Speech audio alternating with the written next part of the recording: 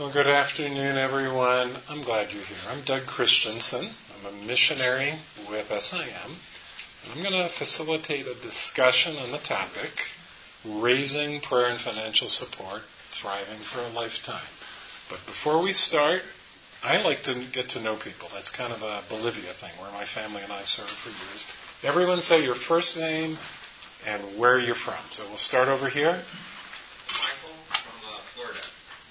Abby from Ohio. Margaret, originally from Kenya, but in Michigan. Wonderful. Nolan from Michigan. Steffi from Iowa. Bill from Bristol. Okay. Jocelyn from Alabama. Logan from Alabama. Mabel from Nigeria. Florida. David from Texas. Rebecca from South Nate from South Carolina.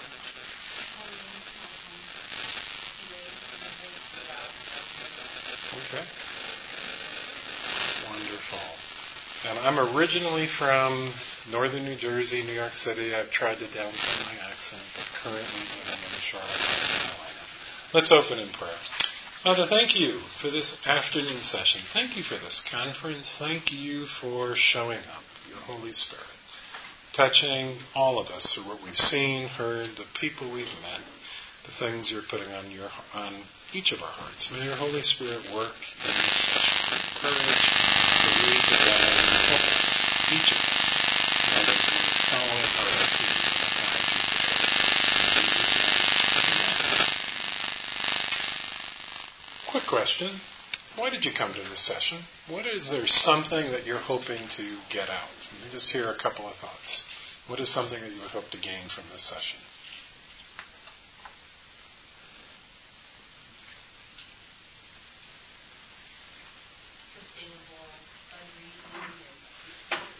Sustainable fundraising, and what was the second thing you said? Support. Okay. Someone else.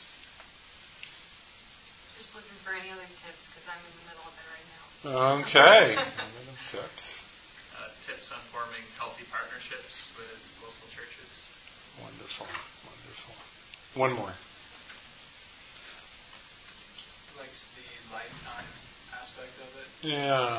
Lifetime aspect. Good. Endurance of it. Good. Well, you're all going to get a small gift. Paul, could you give each one of these little booklets? 5 Keys to Personal Support Raising. And this is something you can read. I'm not going to go through this booklet in the session, but I will read the first sentence. And this is written by my friend Steve Shadrach, who wrote the book The God Ask, who formed the organization Support Raising Solutions, and we'll talk about that in the session. But he has this quote from many young people that he has met and encouraged over the years. I want to serve God and be obedient to His leading in my life, but I don't want to raise money. Any of you ever feel like that? Is that kind of like a little bit of a pit in your stomach? So, yeah, we're going to touch on some of this. I serve with SIM. It's a mission organization, 125 years, originally called the Sudan Interior Mission when 3 young men went to sub-Saharan Africa. And what do? We bring the good news of Jesus to places where most needed. We've got over 4,000 workers, probably from over 100 nationalities, serving in probably over 100 locations. Very multinational, come from many different church backgrounds, but committed to the good news of Jesus Christ. Medical outreach is a big part of what we do around the world. What do? Well, early in my career, I was a CPA, working in New York City, New Jersey area, had a specialty in healthcare, auditing hospitals. God called me to missions. I served with my family in Bolivia back in the 80s and 90s, working among the Quechua people, helping to start a local church with the Quechua people, working with a Christian medical center for the poor, a Christian orphanage for the poor. Even played semi-professional basketball on a Christian team that almost won the national championship by one point. We would have gone on to the highest level, the South America Cup, but we lost. But I have been having fun in Charlotte, North Carolina for the past 20-plus years, managing missionary finance. It means I sit down and meet with missionaries and help them prepare a monthly support budget. And also, what do you need for your ministry? I help them plan one-time needs budgets. And over the years of monitoring the finances of our missionaries, I was generally the first person to know who was hurting. And so I kind of morphed into a second role that I also do simultaneously, and that is leading SIM's support raising training team. And what we do is we do training for our new and veteran workers how to biblically build and maintain a full and engaged prayer and financial support team. Let me say that again. How to biblically build and maintain a full and engaged prayer and financial support team. And you're going to notice that finances are not enough. You need prayer support. And in this session, we're going to talk about why that's important. Have any of you raised support for a missions trip? Raise your hand. You've done this.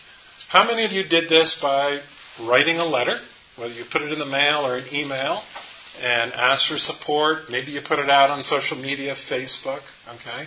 How many of you actually got up in front of a group, maybe a church group, church service, small group, and mentioned your needs? We have at least one person. Okay. What was your experience? Any volunteer? What was it like? Logan, I'm going to pick on you because I know you are raising support. What's the experience like for you, Logan? Speaking to a group is just the intrigue. You need to get face-to-face with individuals. Yeah. That was my thing, too. Sure. Anyone else? Yes. I did it for the first time this summer. I took a month-long trip, and it was very uncomfortable Yeah. to send out the letter, and it's very contrary to the ways that I was trained to think. Yeah. Sure. But I also thought it was very humbling, just to see the support come in, and that was something that I wasn't expecting, just to be impacted by the people who. Yeah. Let me ask this question. How many of you have given financially to support another missionary? Okay. Why did you do it? Why did you choose to make a gift? What motivated you? Relationship. Okay, what else? Believed in the cause. Okay. Think about it. For some of you now in this room, maybe God is nudging you to more than just a short-term mission trip. Whether it's with your church or with some organization, but possibly if God were to lead some of you in this room to long-term missions, would it take more than just sending one or two emails asking for people to support? Yeah. It's going to mean meeting with people. I'm going to do something right now with all of you. I do this in the training sessions I do at SIM in Charlotte as we help onboard new missionaries. We're going to get in groups of 2 for about 3 minutes. And we're going to do a role play. Okay? Whoever's birthday is earlier to January 1st is the person who's going to pretend that they're a missionary and they're meeting with their longtime college best friend. Do you got the idea? So if your birthday is closer to Christmas, you're the person who's meeting with this prospective missionary, and this friend is going to tell you very briefly, God is leading me to go to, wherever you want to pick, South Africa. You just pick some place, to do something. And in this 3 minutes, this is really condensed, I want you to invite your friend to be a prayer and financial partner and just see how this goes.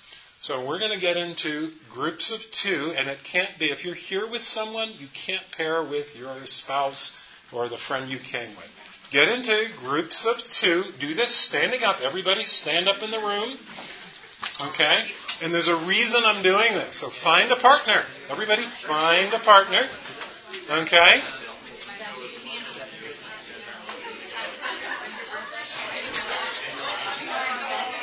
Okay, Logan, over here in the corner. Okay, everybody listen for a minute. Okay? You got it? One person is a prospective missionary. You're meeting back up with your longtime college friend you haven't seen in years. This is a lunch meeting. You've come to the end of the lunch meeting. You've already shared what it is that God wants to do, what God is calling you to do. And in these final 3 minutes, I want you to invite this person to be a Perrin Financial Partner. The other person, don't make it easy. Make it a little bit hard, and let's see what happens. Go.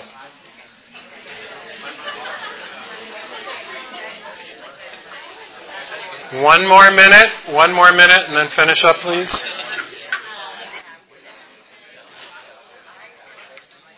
Okay, let's get back to our seats. Come on back in, please. How did it go? Show of hands. How many people got a positive response from their best friend? They said yes. Okay.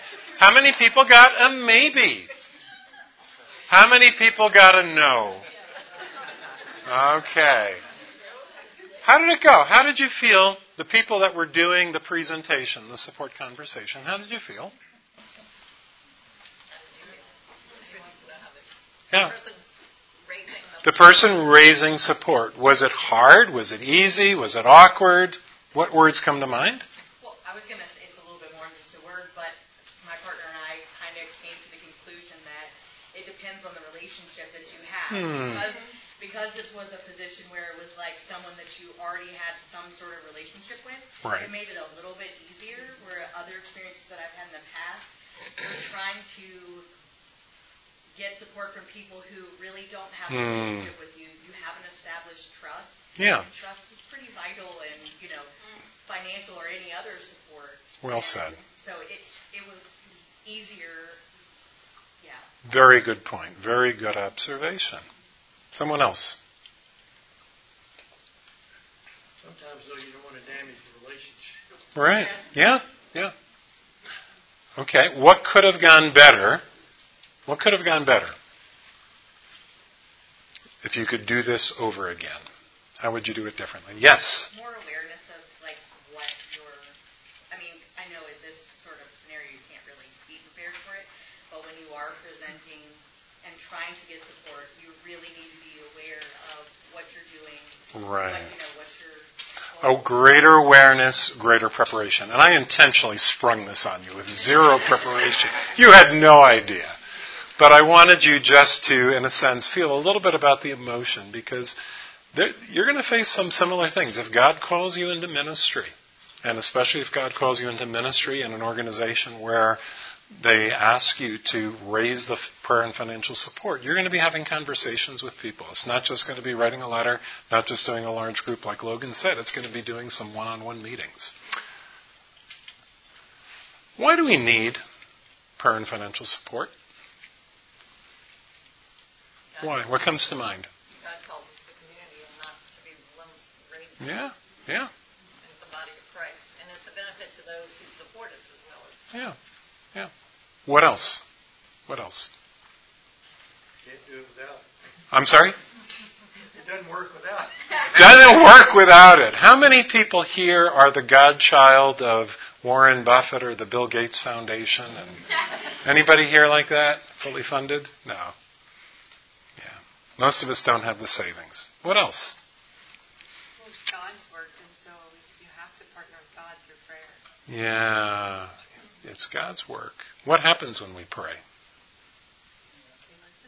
He listens. And things happen. Yeah, I chose that picture intentionally. People are drawn to Christ when we pray. There are breakthroughs. We can't do this alone, and I even think, is the Great Commission just for those who are called? No, it's for all of us. Some God calls to go, like He did with me and my family back in the 80s when we packed up and went to Bolivia. For others, His calling is to be those financial patrons, gospel patrons, financial partners, whatever term you want to use. Others He calls to be the cheerleaders, people to pray and encourage you, especially when you're facing the hard times. Tough questions. These are two that we always touch on in the training that we do at SIM with new workers. Is living on support biblical? Is asking for support biblical? That first question, that's a tough one. Sometimes I've met up with young people who their parents have said, I don't think you should do this, You need something with a guaranteed paycheck. You're just going to go around begging. Why are you throwing away your career? And to go from having a good paycheck, like I did in New York City as a CPA, to becoming a missionary in SIM, I took a 70% pay cut with 4 children. And do you know that God provided? God provided. Even got all of them through college with virtually no student loans. That was just praise. God provided. What about asking for support? When I joined SIM back in the 1980s, the fundraising philosophy at the time was full information, no solicitation. It was I used to call that the hint method of fundraising. I could go around and talk to my friends, and I could say, wouldn't it be great if I was at full support and my family and I could go to Bolivia next week as missionaries? And my friend would say, yeah, that would be great, wouldn't it? You kind of have to hop around and hope they get the drift. Sometimes, there's, again, and I'm not in any way belittling some of the heroes of the faith like George Mueller, who, basically shared his needs with God alone, and God provided. And yet, as we go through Scripture, I have not yet been able to find a prohibition about inviting people to give. As a matter of fact, you'll find in Scripture that God does call people leaders to invite people to bring tithes and offerings and to give to God's work. But these are questions that, in some degree or another, you're going to have to work on if God is calling you to full-time missions. What are some of the obstacles that missionaries face when raising support? What obstacles come to mind? Anyone? Say that louder, please. Not enough, but they still need to go. You don't have enough support, but you still want to go? Yeah. Okay. What else? I think trying to talk to people who aren't necessarily Christians about why you're going and why this is important. They just don't understand. Like, why are you leaving your job? Right. Take a job that doesn't pay you. Like, they just don't understand. Yeah, that is an obstacle when people don't understand. What else? Being uncomfortable asking for help. Yeah, being uncomfortable inviting people to give.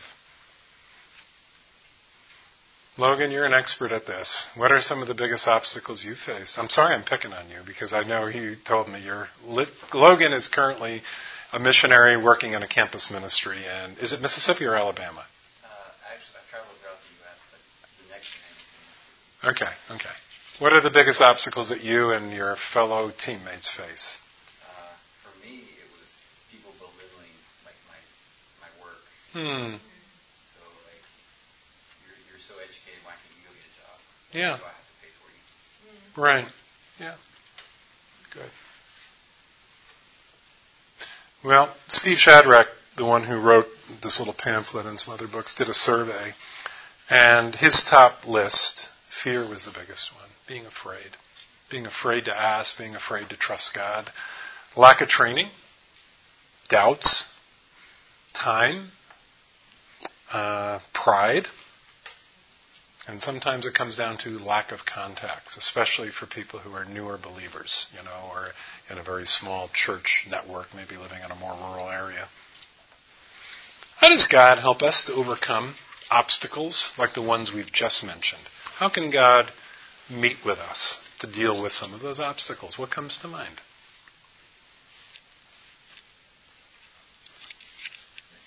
Having people that support you or believe in what you're doing. Having people around you to pray for you, encourage you. Yes, community, especially the people of faith. Yes, what else, Mabel? Feed yourself in the Word of God and look to the lives of the prophets in the Scriptures that were mountains that have faith, believe with faith. Because you have to, you get your source of strength for that. Yes. So that as you're going out, you are already armed. Wonderful. To be able to communicate with anyone. And then you have to try as much as possible to be in the world, not of the world. that way you're hearing when the Spirit is prompting you to open your mouth. Yeah. You know, you Yeah. have to just know all these restrictions and Right. when to go, stay in order. Yeah.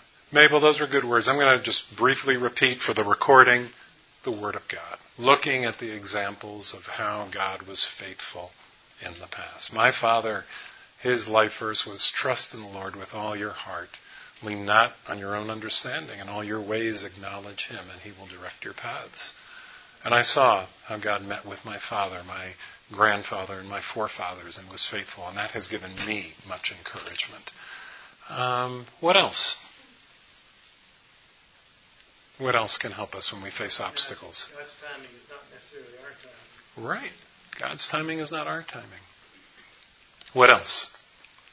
Yes? God can remove some of obstacles within us. If I have a fear, I will pray that He may take away the fear. Yeah. If it's about pride, so asking Him to give me humility. If it's about whatever, so God is faithful. Yeah. When we recognize Yes. those are obstacles and we take it to Him in the prayer. So Yeah. Yes. Amen, brother. Yes. We pray and ask God to take away those obstacles. When I was in that situation in the 1980s, quitting my job as a CPA, getting ready, here I was 30 days out with having air tickets, and yet our mission said you had to be at full support. You couldn't get on the plane if you weren't at 100%. And yet I was still convinced it was time to go. You know, it was language, you know, a whole semester of language study was ahead of me so I could learn, you know, Spanish. And I remember reading that passage in the book of Joshua about how God called the leaders of the tribes of Israel to get their feet wet in the Jordan River before He would do that miracle of parting the waters. You know, and I felt that God was speaking to me. I had to take steps of faith. Quitting that job, to giving notice, selling the house, giving away furniture. And you know, those last 30 days, God provided every amount that was needed. We got on that plane 30 days later, fully supported. Praise God. Thriving for a lifetime.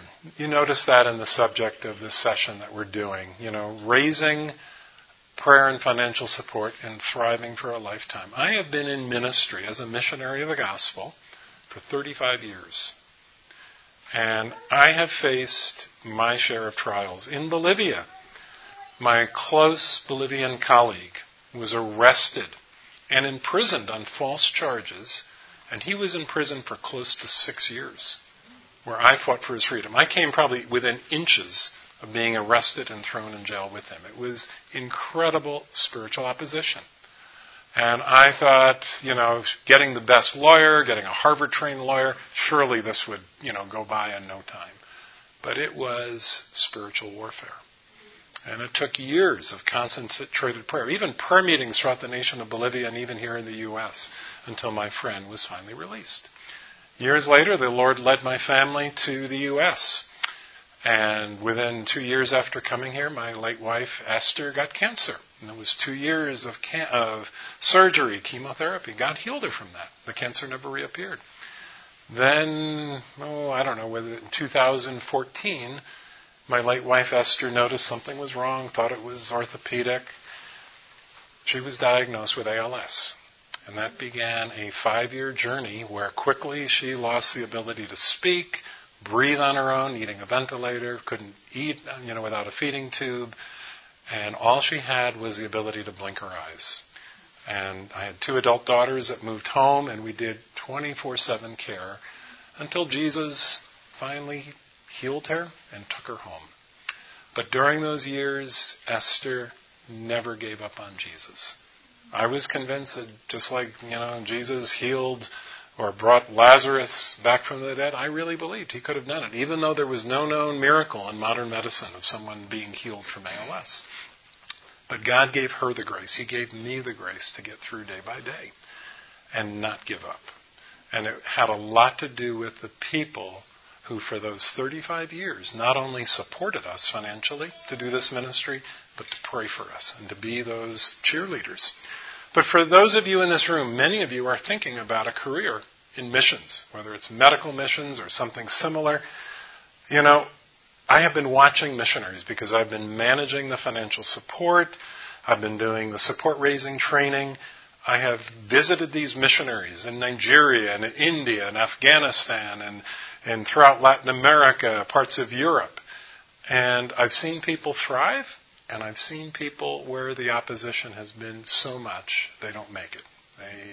Either the enemy has victory and they just have to give up and quit. But some of these things are too much work, not enough help, especially among medical professionals. There's always more patients than your clinic or hospital can see in a day. I've seen workers at under-resourced overseas medical centers. They do not have the technology, the resources, the staffing that you have here in the U.S. I've seen interpersonal breakdowns, team breakdowns, where just division happens and you can't get along. I've seen issues of poor leadership, governance, even when it's expatriate Westerners that are in charge. I've also seen it where there's been difficulties in governance and leadership when it's, cross-cultural situations. I've seen it all. Culture shock, spiritual warfare, marriage difficulties with children, illness, loneliness, the list goes on. Well, how do you thrive? How do you thrive for a lifetime? I'm going to give you just 4 areas where God has done a work in my life. There's probably more, but for this session, we'll just touch on these first 4 things. The first is to have a good and thorough biblical foundation. It's got to even include your calling, why you're going. To have that certainty is, does God really mean for me to be a missionary of the gospel, to uproot my family from northern New Jersey and take them to Bolivia? God gave me that certainty through the Scriptures, through the Holy Spirit.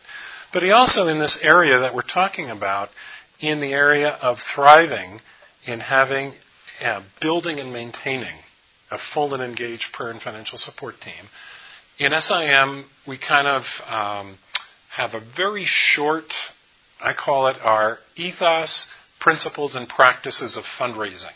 And I help lead this process with our development team, the team that raises funds corporately for the mission organization, the projects, the ministries, the hospitals, but also for the team that I lead that trains the individual missionaries who raise financial support. You have to have a strong biblical foundation. We ask our missionaries to do a Bible study through Old Testament passages, through New Testament passages, on how God cares for His workers, provides for His workers and His ministries.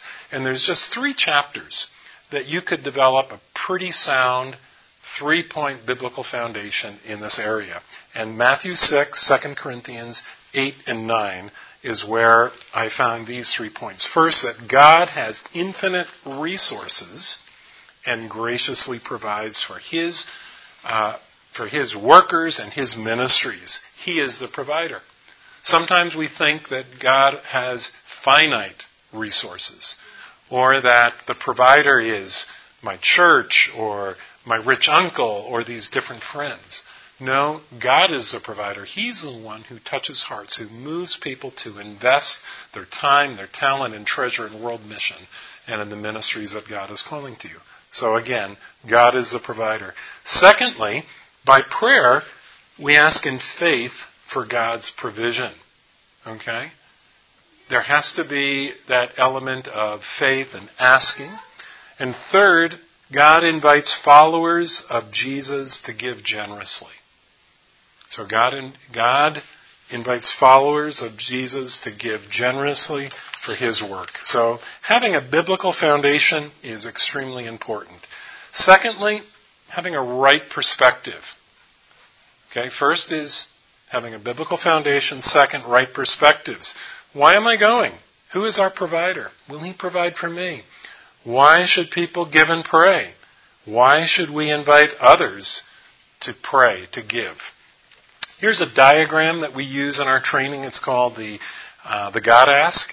And over here you see a triangle. God at the top, ministry worker in the bottom left, on the bottom right, ministry partners. The ministry worker asks God for provision from his resources. A ministry partner asks God where to invest his resources. The ministry worker on the bottom extends the invitation for a ministry partner to work together. So together we ask God.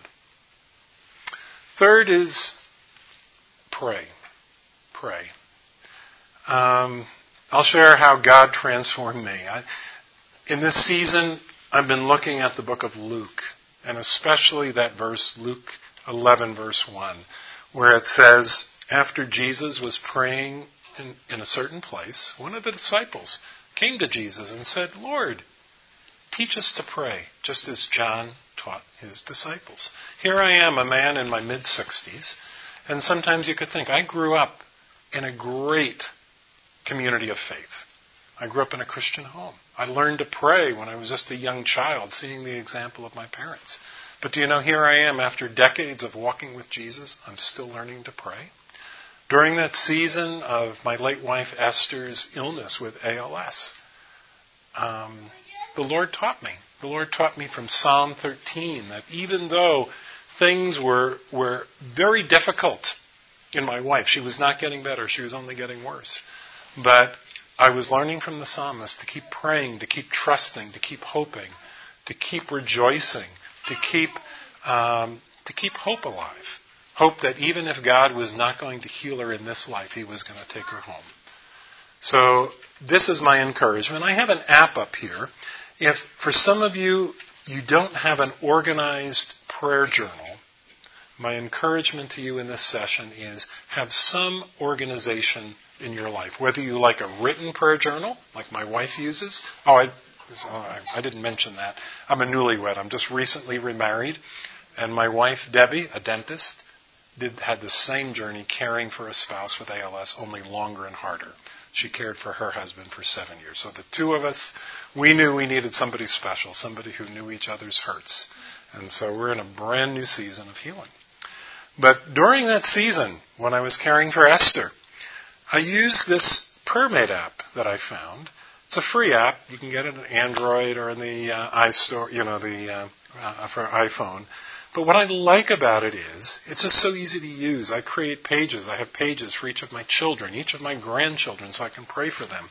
But I also make pages of biblical prayers. I learned to use Scripture, passages of Scripture that God was putting on my heart, and I use them to pray. And I also have feeds where I get a daily prayer request from the Joshua Project, from SIM with daily prayer requests. I get it in English. I get it in French. I'm trying to, even though I know Spanish, I'm trying to teach myself French right now. But there's people, I pray for my neighbors, that they would come to Christ. So my encouragement to you is, if you don't have a way of keeping yourself organized in your prayer life, try something like PrayerMate. And have that heart attitude of learning to pray. Pray is not just asking God, it's spending time with Jesus. Worshiping Him, listening to Him. God can take you to another place. And this is going to be something that will help you, especially when you face those tough times in life.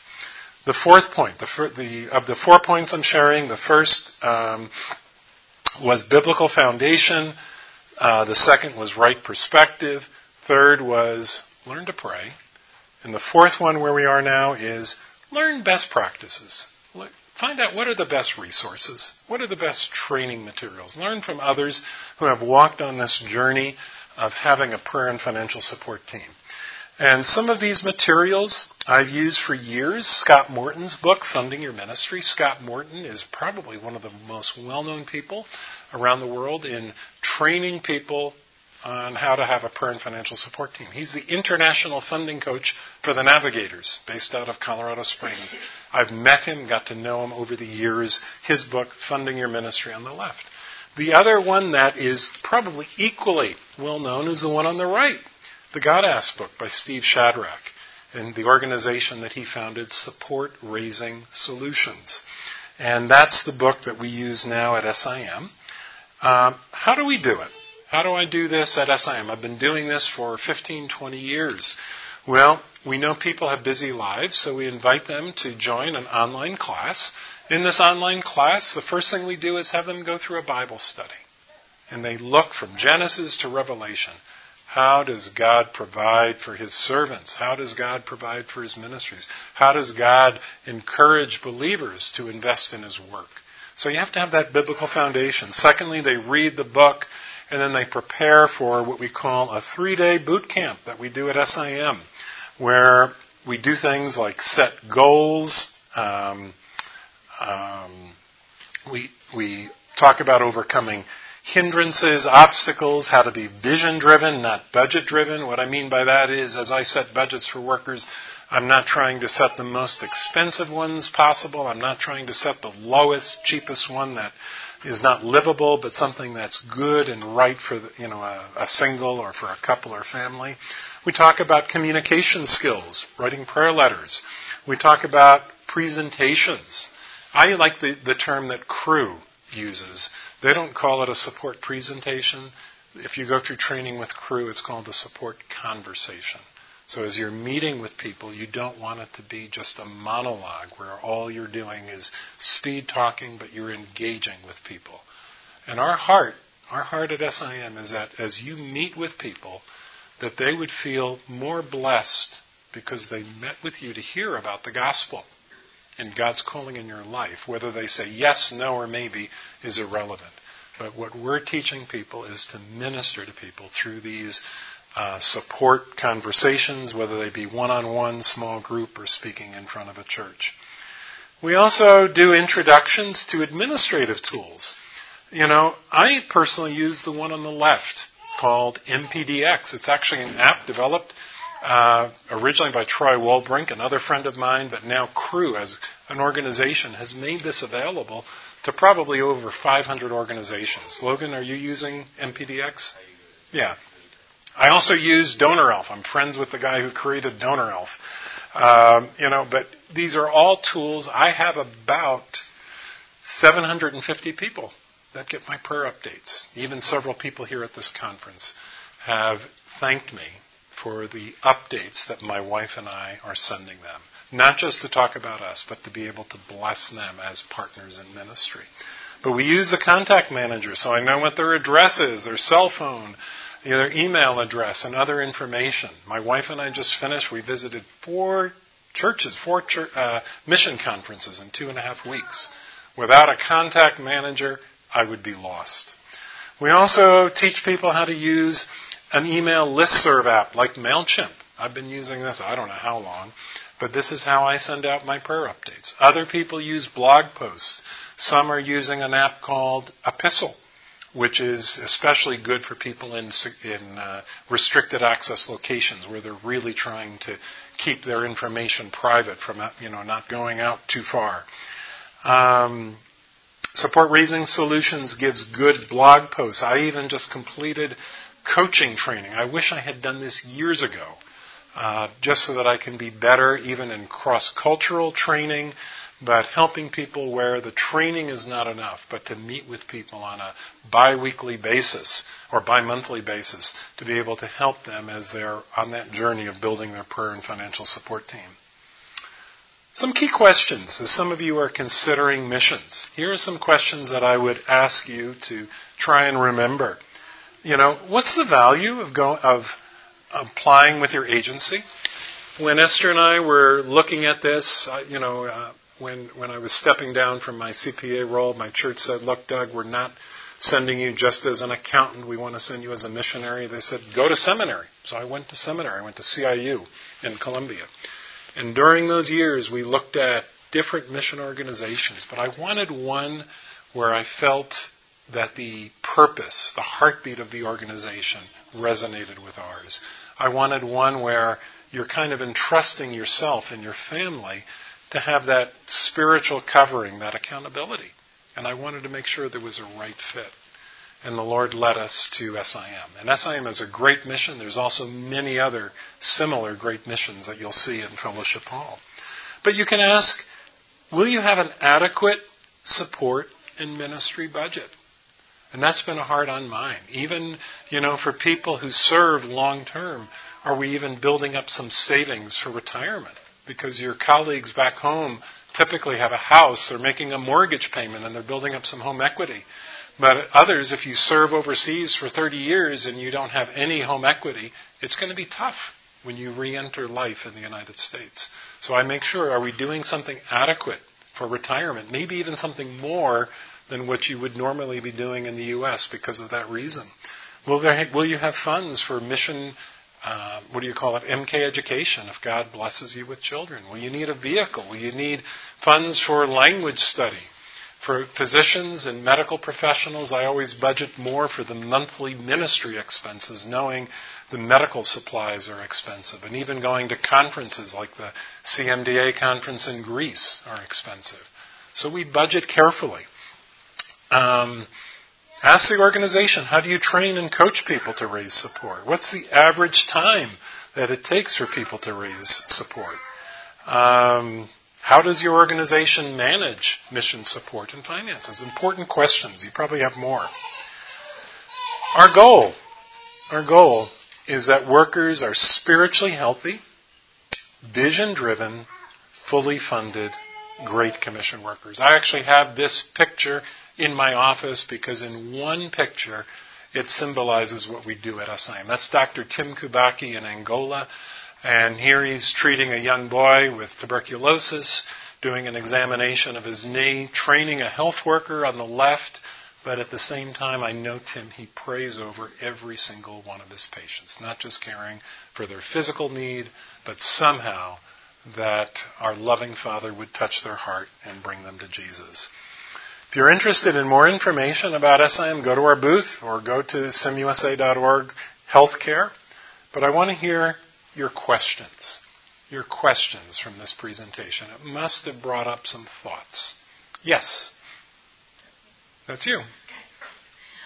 So in my experience, like fundraising for long-term kind of continued mission support, it seems like people want something, they want a connection, they want continued, like they want to receive something back, essentially. Right. So it seems like so much of the time is ending up being donor care versus doing the actual mission work. So how do you balance that unless you have like an administrative assistant who can write hundreds of pages? Right. That's a great question. The question is how do you balance doing your ministry, whether it's in Africa and Asia, but also ministering back? Some of the successful workers that I've seen said, Doug, he called it tithing your time. Not everyone can do it, but if you can carve out 4 hours a week, if you're married, through your spouse, that you're doing ministry back to the people who support you. It's important. If you give up on that, you're going to lose the relationship.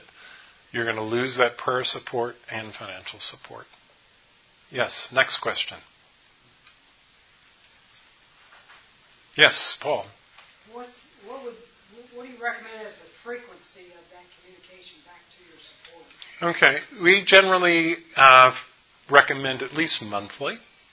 Okay, there may be some people who want to even hear from you more frequently. And, sometimes whether it's through text messages or the equivalent of a text message through an email, or some people use Facebook or blog updates, you have to figure out your frequency. There are some people that want less communication, so you have to figure that out. Yes, next question. Yes? I'm just curious from kind of a biblical basis, when I read about Paul and kind of his tent-making approach to missions, that's like the one part of the Bible when I read it that can give me second thoughts about, being fully support-driven. I'm curious, your response to that. Paul was an awesome tent maker. I've even been to Corinth, and my Greek friend showed me the part of the agora, the marketplace, where he made tents. Do you know why he made tents, besides the fact that he had some experience in it, where Corinth was located? They had Olympic-type games right outside of Corinth, and there weren't enough Motel 6s in the area back 2,000 years ago, and so people came, they needed something to live in. And Paul, having that experience, people came, bought tents, but he told them the gospel while doing his profession. But there's other times in the Apostle Paul's life where he was supported, through gifts. He knew what it was to have plenty. My parents worked for the U.S. government in different embassies, but they did missionary work on the side. They didn't have to raise support. There's a number of people that serve with SIM that are involved in missional business. Even my own son, daughter-in-law, and grandkids, 8 years in Afghanistan. You can't just go into Afghanistan and wear an SIM t-shirt and say, I'm a missionary. You have to have a valid reason. My son was both a pilot and an A&P mechanic, and they were there. He wore a uniform and did real work ministering to the Afghan people. And so God can use you in a variety of ways. There's even medical professionals that get funded through some local hospital, university. Maybe you can have all of your financial needs met through a local job. Sometimes it's only going to cover a small portion, but there's flexibility in organizations like SIM, whether you are partially supported, through a local paycheck, or whether you have no local paycheck. What else do you have? Yes? You were talking about training people to raise funds for monthly support versus one-time support. Mm-hmm. And I find that hard, and you feel bad hitting up the same people that send you on a team on a mission trip, and then you have another one. Yeah. Yeah, and that's an interesting question. How do you feel about raising monthly support? I think you use the term, Elaine, one-time support. I generally don't encourage people to ask for a one-time gift. Would you give a gift but only do it once, never do it again? I'm being facetious right here. Special gifts. And I've received special gifts, almost year after year, come out of nowhere. God prompts someone to give. I have other friends that make a large gift once a year, typically when they get their annual bonus from their work. I've got others that just give monthly. And so I let people give as God prompts them. It's all needed and it's all helpful.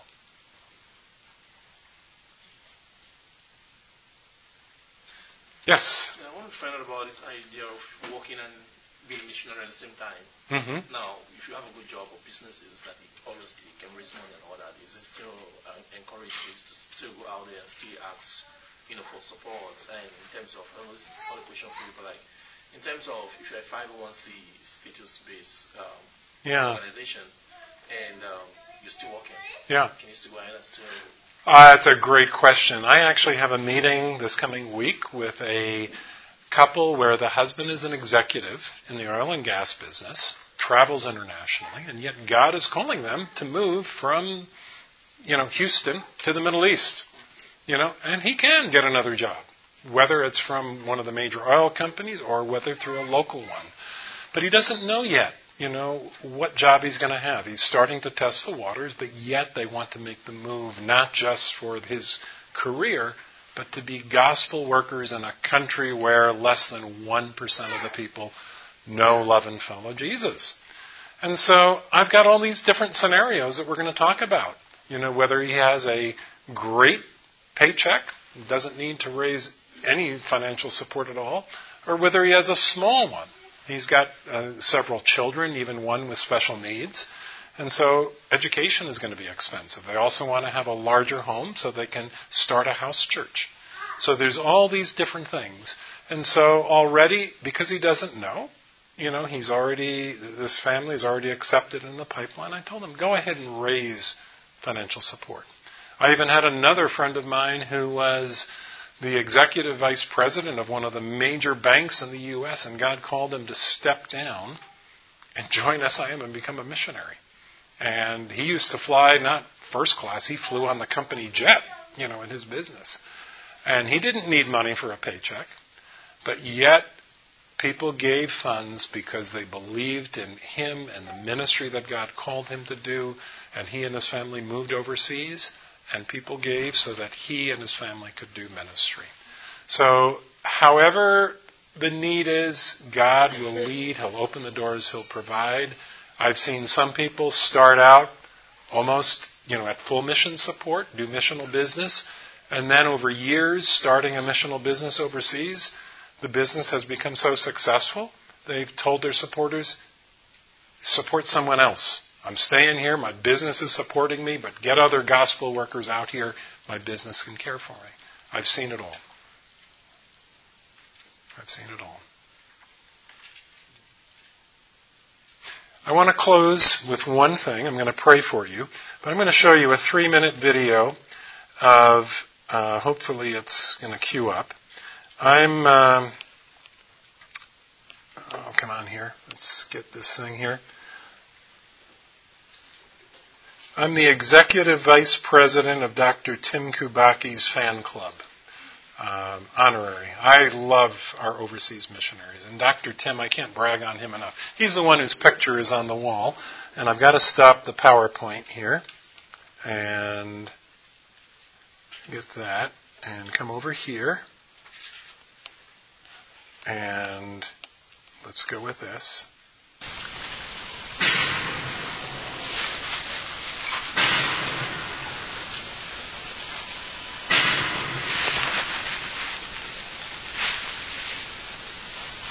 I'm Tim Kubaki. I'm from the United States, and I'm here in Angola with my wife Betsy, my daughter Meredith, and we've been in Angola for about 4 years. We live in a rural area called Kavango, and I spend 2 weeks a month there where we live, developing a clinic and a hospital. And then we also spend 2 weeks a month with Matt, flying to even more remote locations. I don't think we would go to a place where there was just a medical need, but we really want to, as Jesus did, we really want to combine physical needs with spiritual needs.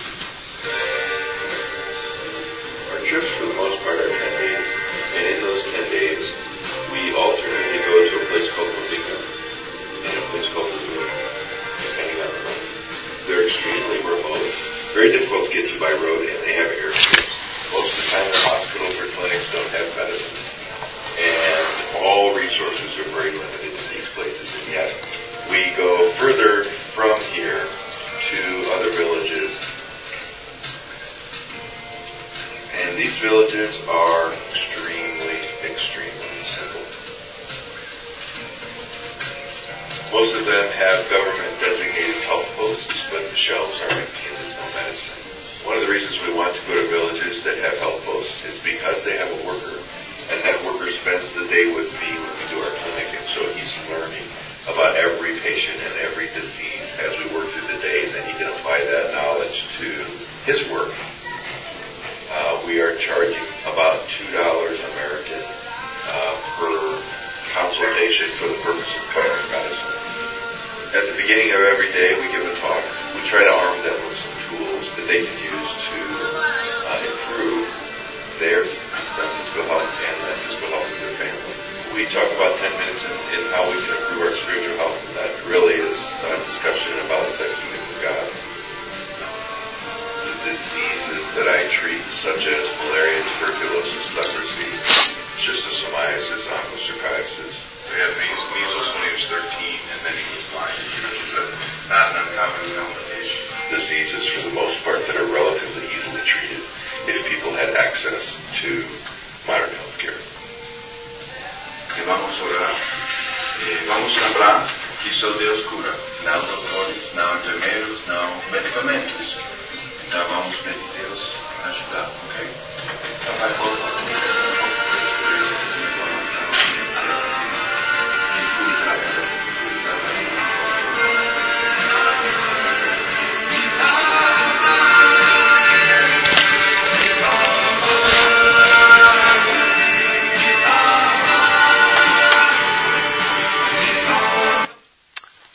Let me pray. Father, thank you for this group. Thank you that we could hear your voice today, even through this video, that you're at work in Angola and in the uttermost parts of the world. Help each one here in this room to discover, to trust, to wait on you as you're leading them to serve you in your harvest field. In Jesus' name, amen.